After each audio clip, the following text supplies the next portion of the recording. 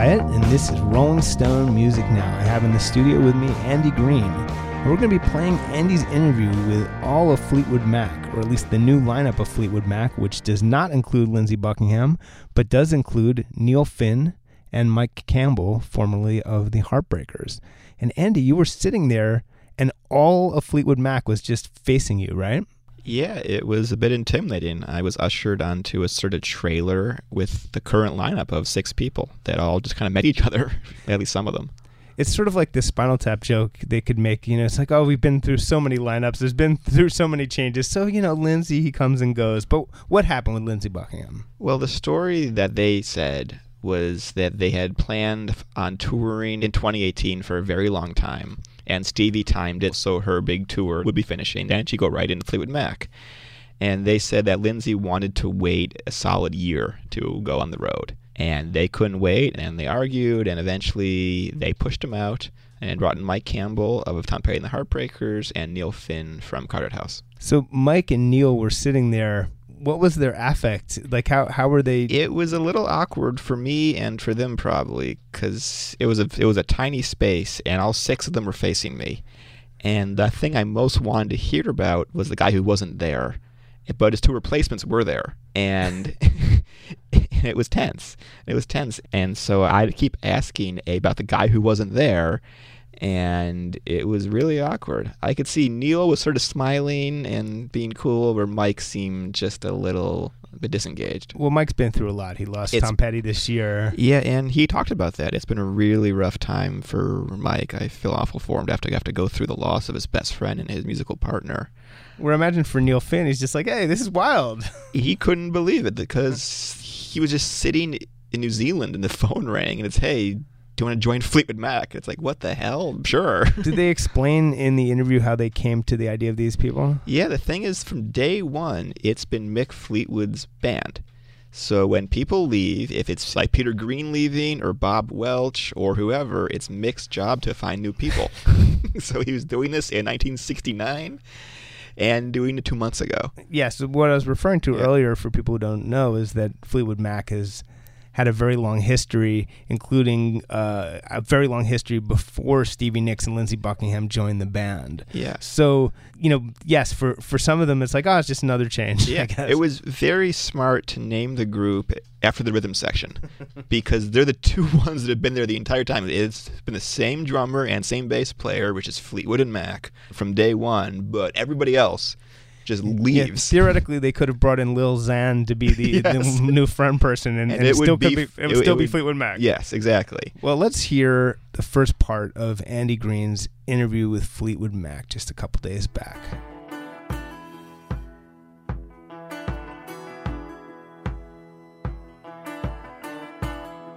All right. So, just how long ago did you guys first play together? I just want to hear about that first, about the first time that you sat down and had instruments and played together with this lineup. Maui, which was how long ago? Not very long ago. 3 weeks? I just came home from Maui on Friday night, so I guess it's a month. Just barely a month. Huh. And what was the first song that you all did? Lord. I think it might have been Say You Love Me, or... Say You Love Me. It was, I suspected it was. Uh-huh. And how'd that go? I mean, did you feel immediately that this was going to work? Yeah. And then we did it, and then 3 parts. Yeah. Amazing. So. Yeah. And then I think whatever was like the second or the third song, then we cut and we did a little vocal rehearsal just around one mic. Right. And with a little, drum beat and one guitar, and that was great because we've always done that, and if you do that, you get pretty far pretty fast because you can hear everything. So then, because we were instantly loud. Mm-hmm. We were in a theater, so that was good. It was okay. So then when you really want to hear the vocals, the best thing to do is break it all down and do a little teeny vocal rehearsal. And throw those in every once in a while.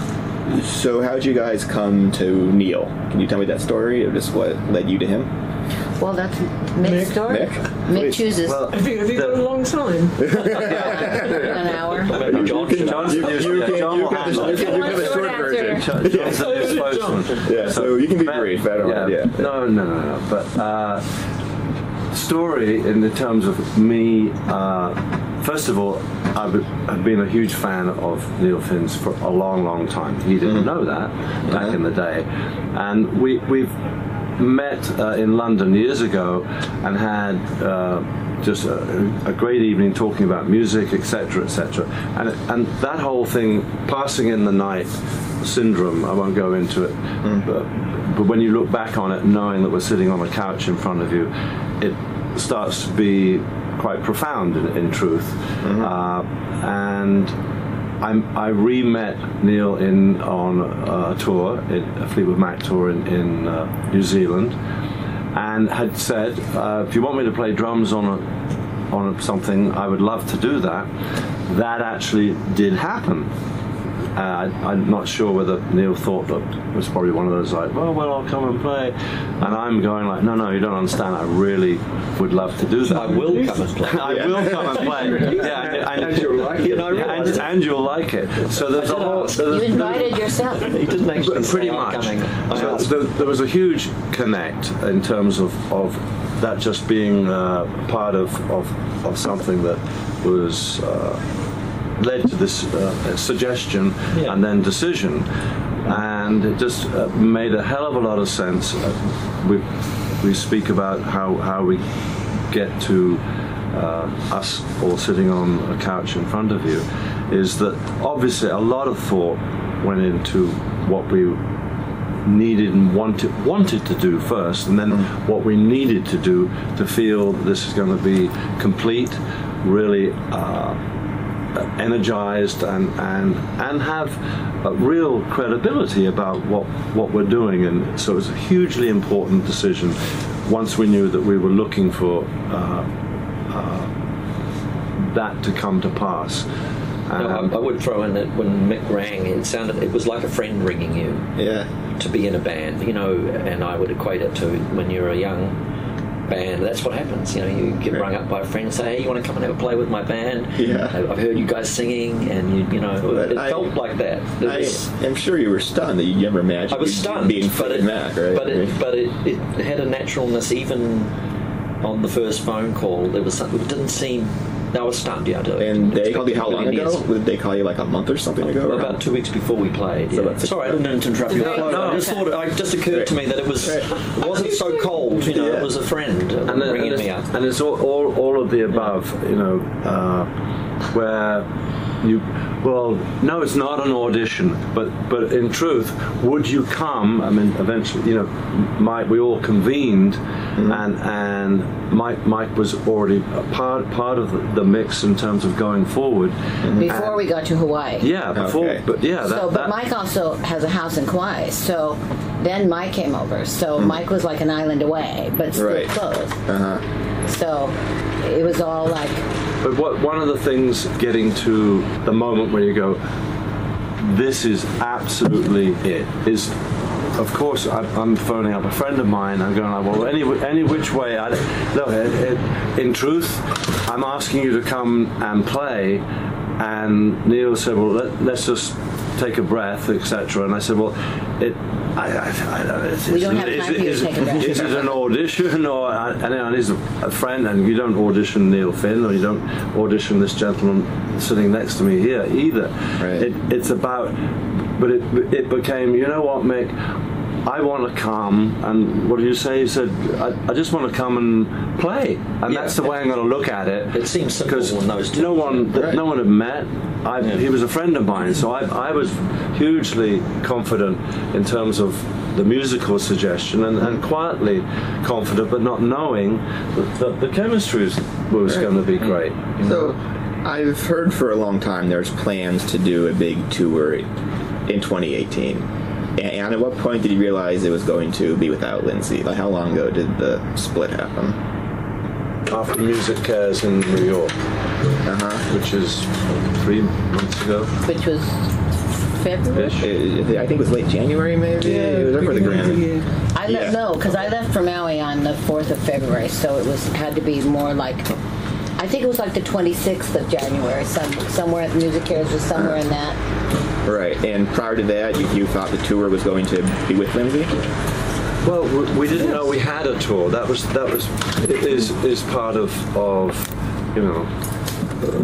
the problem in terms of where it became a total impasse. The four of us had to come to a decision where we planned to be doing a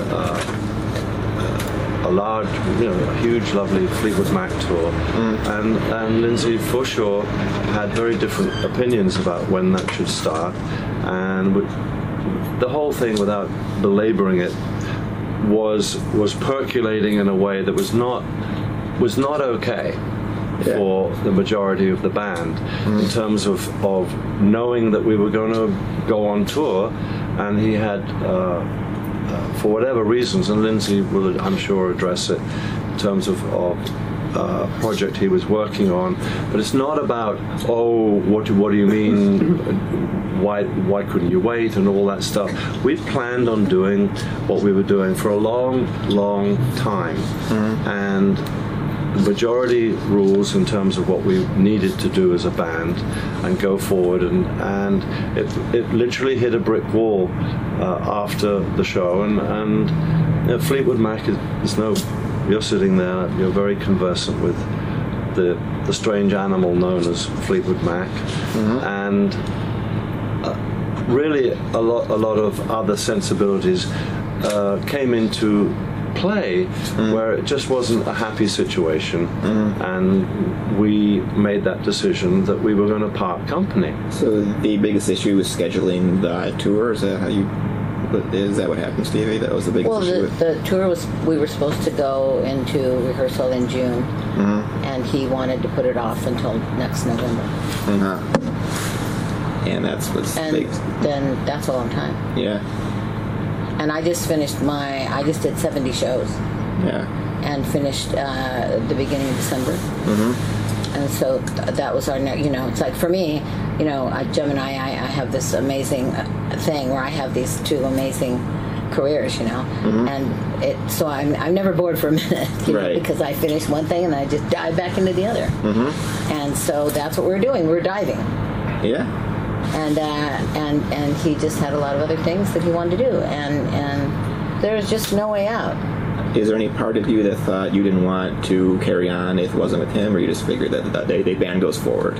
No, because this band has always gone forward. It's like when we came into the band, Bob Welch was leaving, right. And we were told that, and Mick came out and listened to a couple of Buckingham Nicks songs, and he called us up on the last night of 1974 and said, "You guys want to join the band?" And it was the same kind of thing. He didn't go like, "Come audition." He said, "Would you like to come and play with the band?" And see, because they didn't need another girl. Because I always had one beautiful girl, so they didn't need me, and they left it to Christine to decide. You have to decide. Yeah, if you don't like her, Chris, they're out. Both of them, because they're a package. So it's like, and Mick heard the song, heard like a couple of songs off Buckingham Nicks. Sure. He called us up. He said, "Come in exactly the same as this."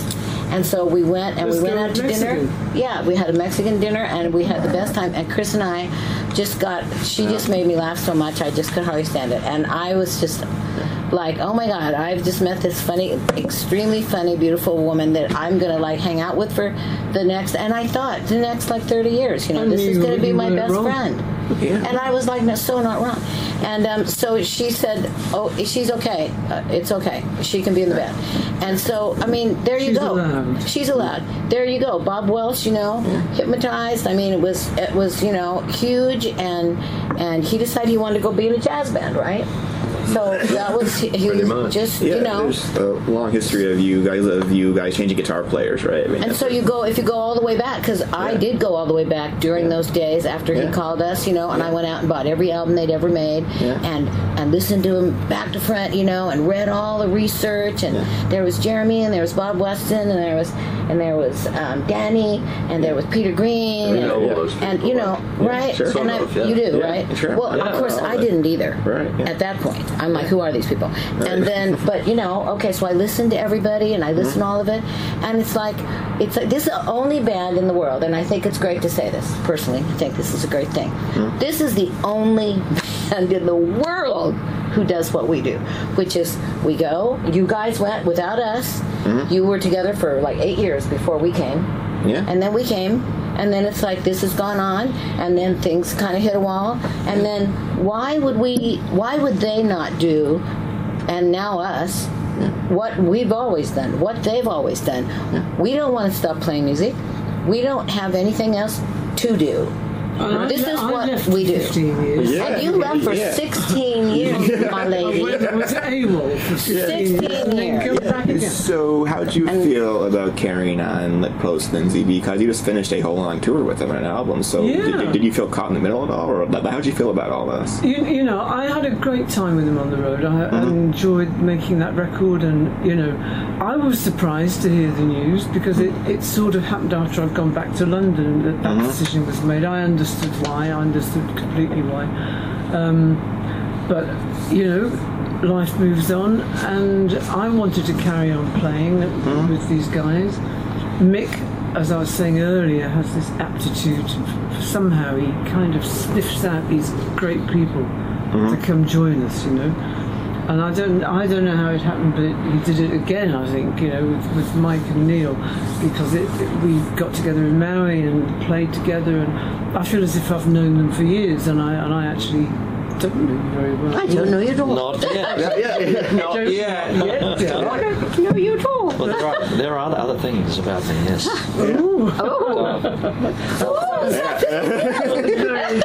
So that had a particularly good response. That one again. Yeah. And so, Mike, will you just tell me briefly about getting the phone call and your first reaction to the request?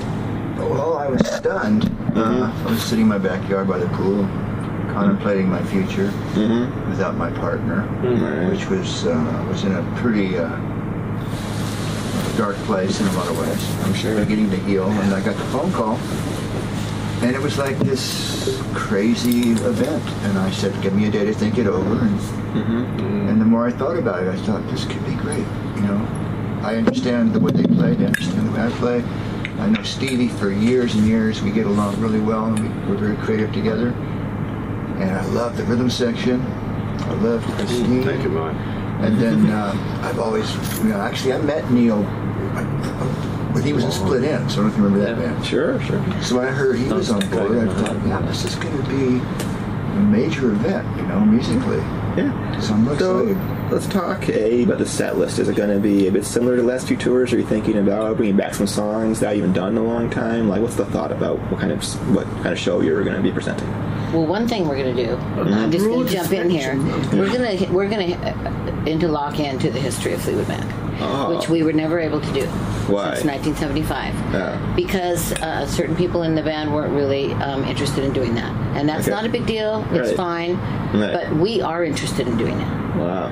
And so we're going to go back through all of the fantastic music that these people made before Lindsey and I joined the band. Right. And really revisit all of this and pick out some great songs that, you know, we've now got 1, 2, 3, 4 serious blues people, and you and me. Yeah, I've got to learn how to play. So you're open, and it's, you know, and so that to me is really exciting because we always wanted to, and to be able to say like open a set with like this raucous, loud version of Rattlesnake Shake or something, and not only, I mean, there's like Station Man from Christine, which was one of my favorites. And when we first... That's not my song, it was Danny's. Well, whoever sang it was you sang it. No, I sang a little bit. You didn't? It was 3 of us. Anyway, that's...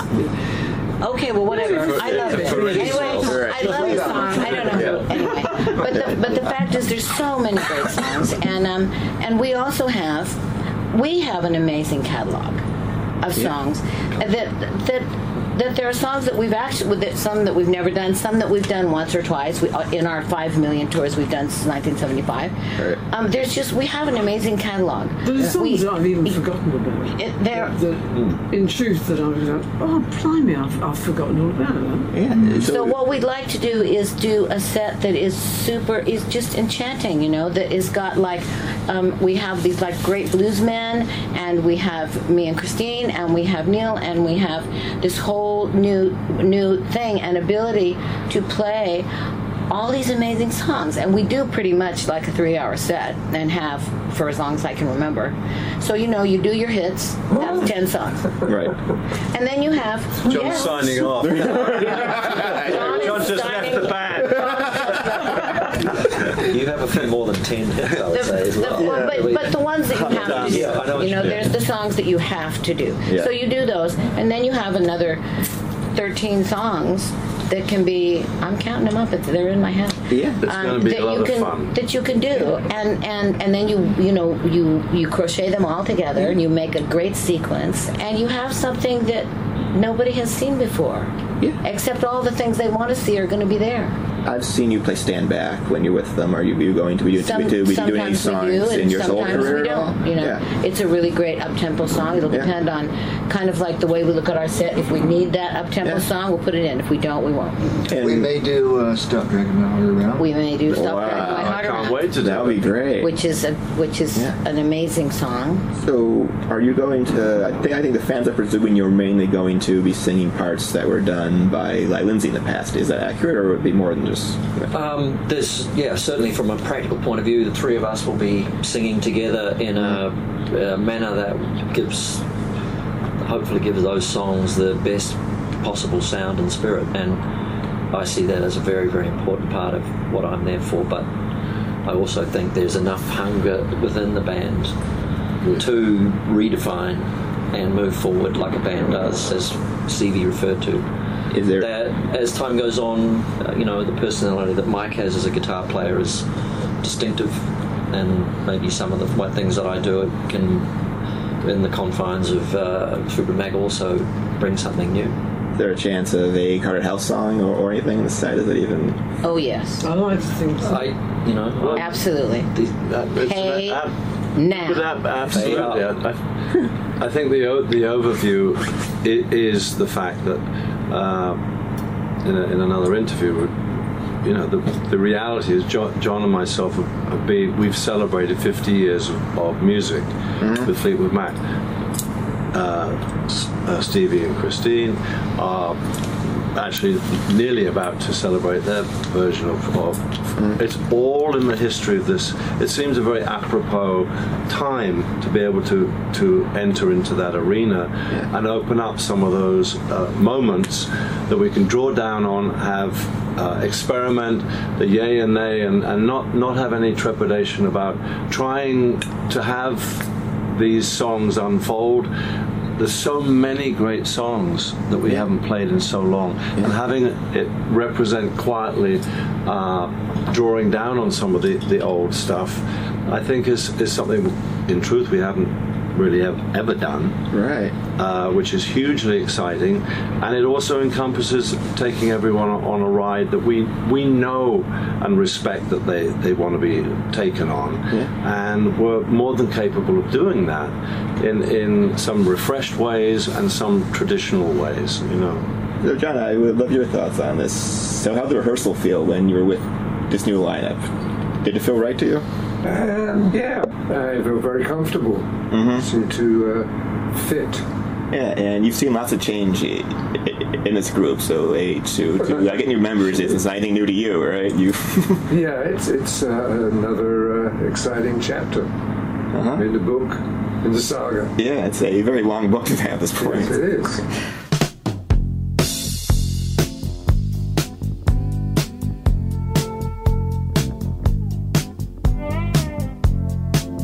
So let's hear the next segment, which actually begins. Andy asked Stevie Nicks a necessary question, which is, what will you miss most about having Lindsey Buckingham in the band? And let's hear what you had to say. I'm always going to have total respect for the years that Lindsey and I spent when I first met him in 1968, when I was 18. No, I was 20.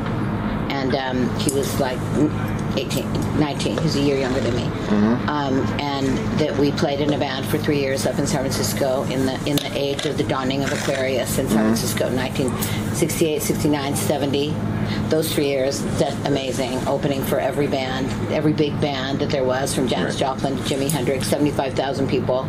Those years were like so amazing, And then we moved to Los Angeles from 1971 to 1975 till the day that Mick called us and did the Buckingham Nicks record, which we arrived with our 12 demos. And we were in the midst of making a record they call on spec, right? Speculation. Somebody else was paying for it. Keith Olsen was letting us have the studio for free, and that's when you went out there. And those, you know, it was like, you know, I stayed in that relationship all those years for the music, you know. It was like the music is all that's really important.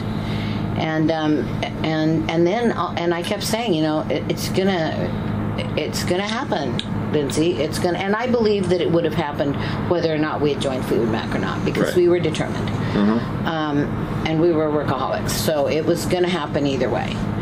And Buckingham Nicks was starting to break out of Alabama, which, unbeknownst to us in California, you know, when I was a cleaning lady, and I had no idea my record was actually breaking in Alabama.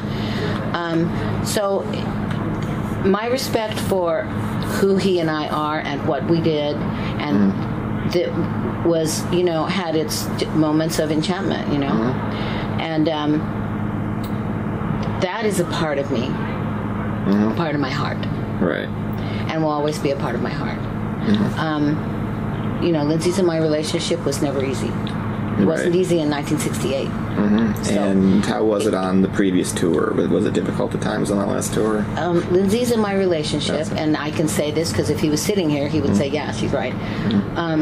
Lindsey's and my relationship was always volatile, and it was never easy. But we, you know, it was all about the music.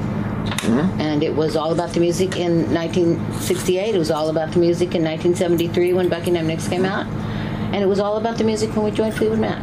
Right. So, you know, there's no way that you can separate him and me on that, in that way, because that was who we were and what we did for so long. But, you know, like old married couples, and we were never married, but we might as well have been. Like old married couples, you know, it gets to the point where sometimes where you just, you know, that's why people get divorced after they've been married for 40 years, you know, and break their kids' hearts and you know, and destroy everybody around them, because it's like, just hard. And so for me, it's just, you know, I'm sad. But you know what? I want the next 10 years of my life to be really fun and happy. I really do. Right. I want to get up every day and laugh and dance around my apartment and smile and say thank you, God, for this amazing life. And I sing. You know, I sing around when I'm home. I sing all the time. And I want that youthful feeling, and that's what I feel right now. I feel like I'm 20 again. You know, I feel like I'm at the beginning of something magical. And these are magical people. And everybody is happy about this. We're all happy. Right. You know, it's like, what more could you... We need to... Everybody, in this crazy world we live in today, we need to try to play on as much happiness as we can. Right. So, Neil, tell me the Fleetwood Mac song that you are most looking forward to singing every night. Wow. The mind goes blank. Yeah. You know, I'll tell you one song that I really enjoyed playing when we got together, and it was sprung on me the night before, and I knew it, but I didn't know it very well. But and it's not in my normal canon. Was World Turning. You nailed it. Well, I didn't expect to. I kind of went to rehearsal going, I don't know, that's not my...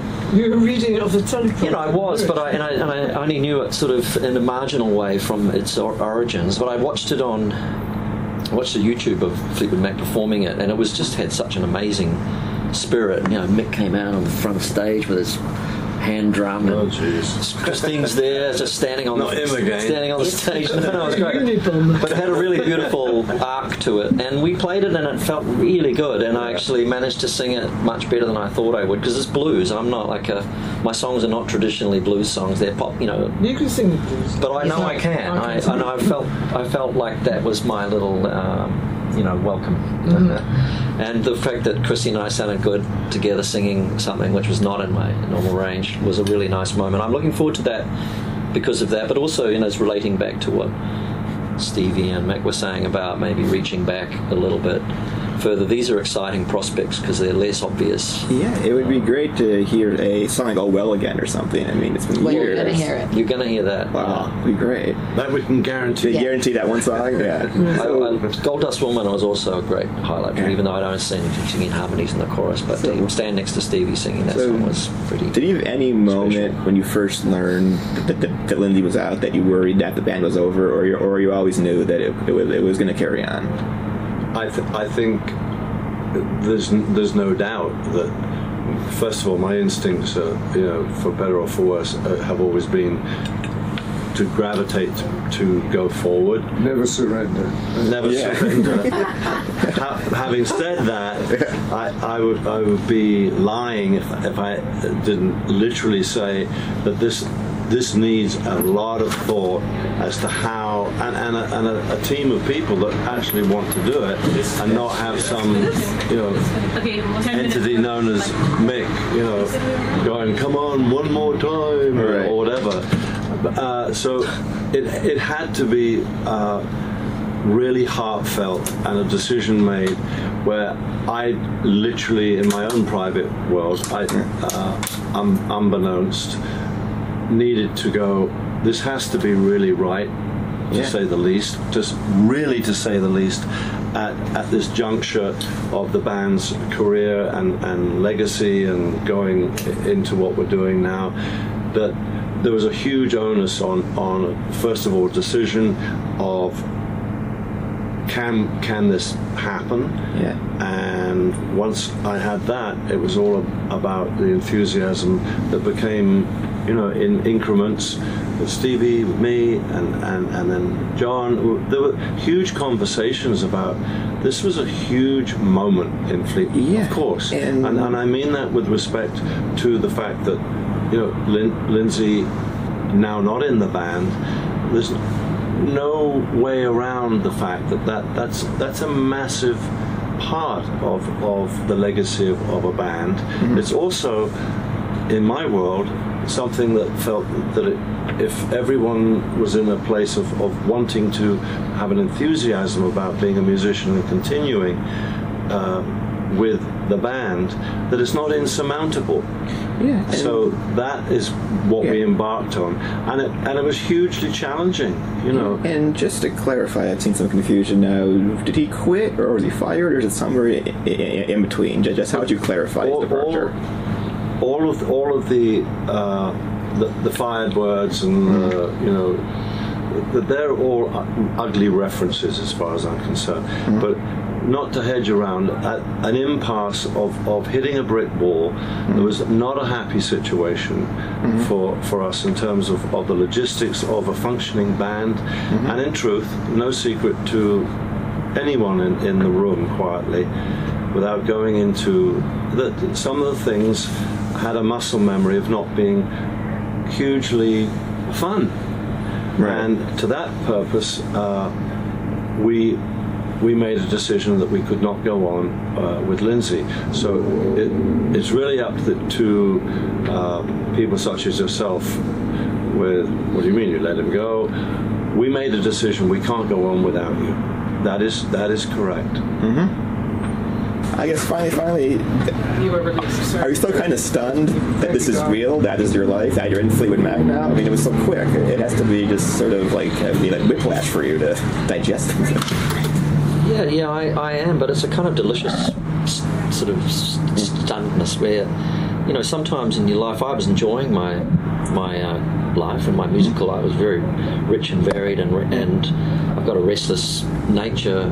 I've been in 2 other bands. Right. I've played with my brother. I've had all these different entities. Mm-hmm. But I'm relishing this beautiful gift that's been given to me, realizing it's not without risk. Mm-hmm. For anybody, really, but I felt real confidence when we sat in the room together, because that's what it comes down to, is like if it sounds good, which it did, then that's all you need to. All the larger picture spins your head if you think about perception and all that. But I guess just to wrap, so then how much rehearsal do you guys have before you're ready to go on tour? To do I just want to hear how much time do you think it will take before this is totally ready? We're taking 2 months. Okay. Which is 5 days a week, 2 months. Wow. Because you have to. You want to be sure. In the band with Lindsey, we all pretty much knew the songs we were going to do. Right. So we could get it. We were only going to really probably rehearse 5 to 6 weeks, if that, because we knew it. It was going to be pretty much the same songs, and pretty much we know all that. Yeah. So this is different because we're going to do a lot of songs that we know, but we don't know. Try and discard, try and keep. So that process, by the nature of that process.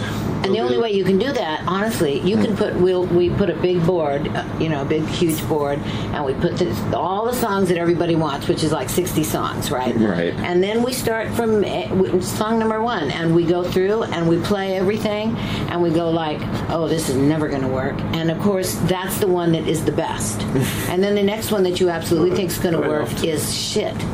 So it's like, you're going like, well, that's not going to work. So all of a sudden, so you start taking songs off, and pretty soon you start to see your set coming together. Yeah. And you know how much time you have and how long each song is. So then, then it starts to come alive. Yeah. But you need, in a situation like this, we will need 2 months. What makes you think you're the one?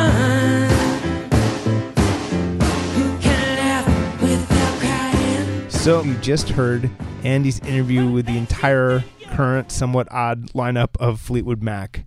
And again, you were faced with the entire band. It must have been interesting. The new guys, it was a little bit awkward. They're sitting there. You had to ask about it was awkward for me more that I was asking all these questions about the guy that was just fired that Lindsey they're Buckingham, replacing.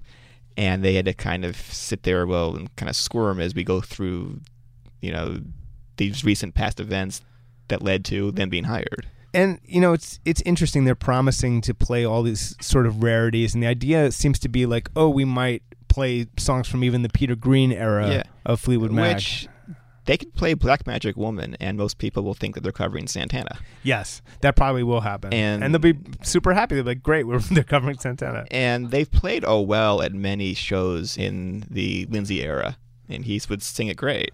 So there are a couple songs that might work, but I'll be curious to see how many pre-Stevie Nicks era songs that they play, because most people, it's just a different band that they don't even know.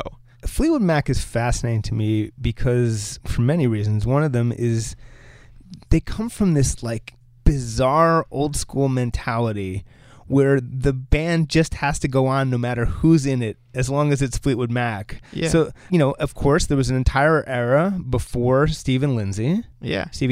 And then there even were times when each of them were out of the band previously, right? Yeah, that the Rumors era was just 12 years. It was 75 to 87, and then Lindsey left prior to the Tango and the Night tour. They hired Billy Burnett. They did one more album with Stevie in 90, and then she left. And then Christine left, but they kept going. So they hired Dave Mason from Traffic and Delaney and Bonnie's daughter. And they did a tour in 95. It was a quadruple bill of... It was REO Speedwagon, it was Pat Benatar, it was Orleans, and Fleetwood Mac. And Fleetwood Mac played in the middle of the show. They played the chain and shit, and it's other people up there. They were like, damn it, they said it was going to be Fleetwood Mac and Puppet Show. Yeah. Right, yeah, like basically. So they were willing to open up for REO Speedwagon because the philosophy of Mick Fleetwood is nothing stops this band. Nothing. It's very fascinating, and they are going to have a challenge because it's not like some random member left. Lindsey Buckingham was so key to the sound, and I think it's going to be interesting actually to see whether Mike Campbell actually emulates some of the very unique rhythm guitar stuff that Lindsey does, or just kind of plays it Mike Campbell style. Yeah, unclear. But I think the Eagles tour, I think that showed them a huge amount here. That when Glenn Frey first died, Don Henley said that we can't possibly tour again. That would be pure greed. That would be insanity. But they did. They brought in Vince Gill, and they're playing stadiums.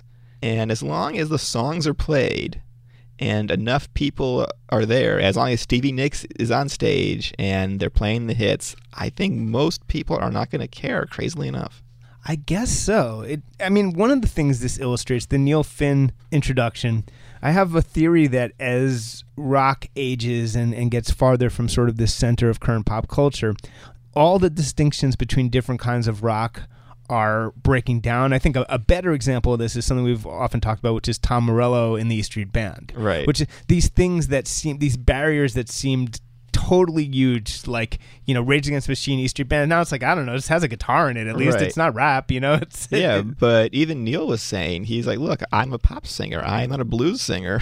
I've never sang the blues my entire life. Well, let's hear Neil Finn sing Don't Dream It's Over Now and just try to imagine this in Fleetwood Mac if we can. There is freedom within, there is freedom without. Try to catch the deluge in a paper cup. I mean, that's a jam, dude. It's I mean, such a good song. But it is. He's got a sweeter tone to his voice than Lindsey. I'm actually a little bit confused. But that was like 30 some years ago. I think he's aged into a bit of a different voice now. Fair enough, but it seems somewhat random, and I didn't really. You asked how they ended up with him. I didn't really get a good sense from their answer of why. He's somebody that Mick knows, that he's liked for a very long time. I think that Mick goes on his instincts. It was his instincts to hire Stevie Nicks back in the day. He's hired every person that's ever been in this band. He's like the HR manager for Fleetwood Mac. Basically, it's true. But you asked a very good question, which is, you know, Christine McVie just did an entire album just with Lindsey Buckingham. And tour, and it was all because Stevie wouldn't record with Fleetwood Mac. Yes. And you're like, how do you feel about the fact that your recent duo partner is no longer in the band? She's like, it was a surprise, really. Yeah, and that tour just ended a few months ago. I mean, she spent a long time with him on the road. It's quite a thing, this band. And it goes to another point, which is people think that, we talk about this all the time, people think that these, you know, older bands' stories end.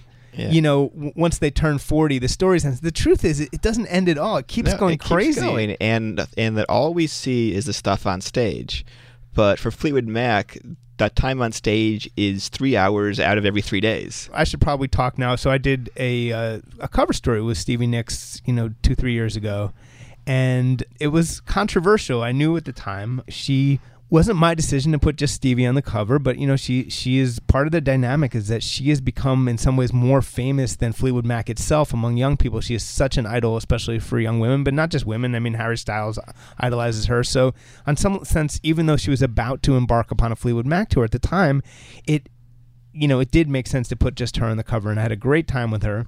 One thing that was quite evident as I conducted my interviews with her is that the rest of the band was pretty pissed off at this whole thing. And I wrote in the story, I met Mick Fleetwood briefly. He shook my hand and promptly disappeared forever. I never saw him again. And then there was this thing where Stevie was playing her mix of songs in her dressing room. We were hanging out and she was playing, you know, it's like Lifehouse and stuff. It's, you know, stuff she likes. And, you know, there's a banging on the wall. And I come to realize this is Lindsey Buckingham banging on the wall because Stevie Nicks is, quote unquote, playing her music too loud. So the tensions were manifesting itself to that level. And I spoke with Lindsey about this a couple years ago, and he's like, and his big thing is that he wanted to make a new record, and Stevie refused.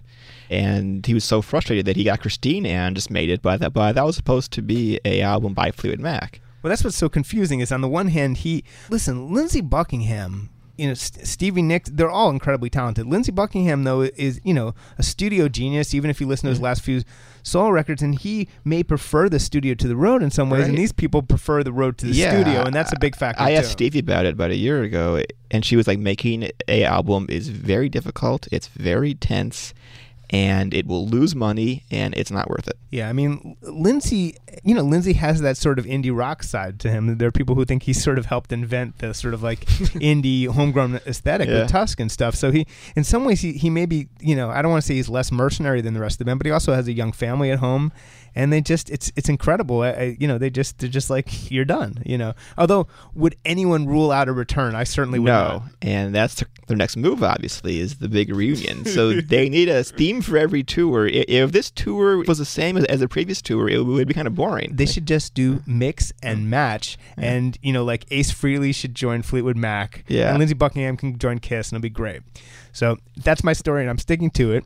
This has been Rolling Stone Music Now. We were talking about Fleetwood Mac and playing some of Andy Greene's excellent interview with them from just a few days ago. We'll be back next week here on Volume Channel 106 on Sirius XM.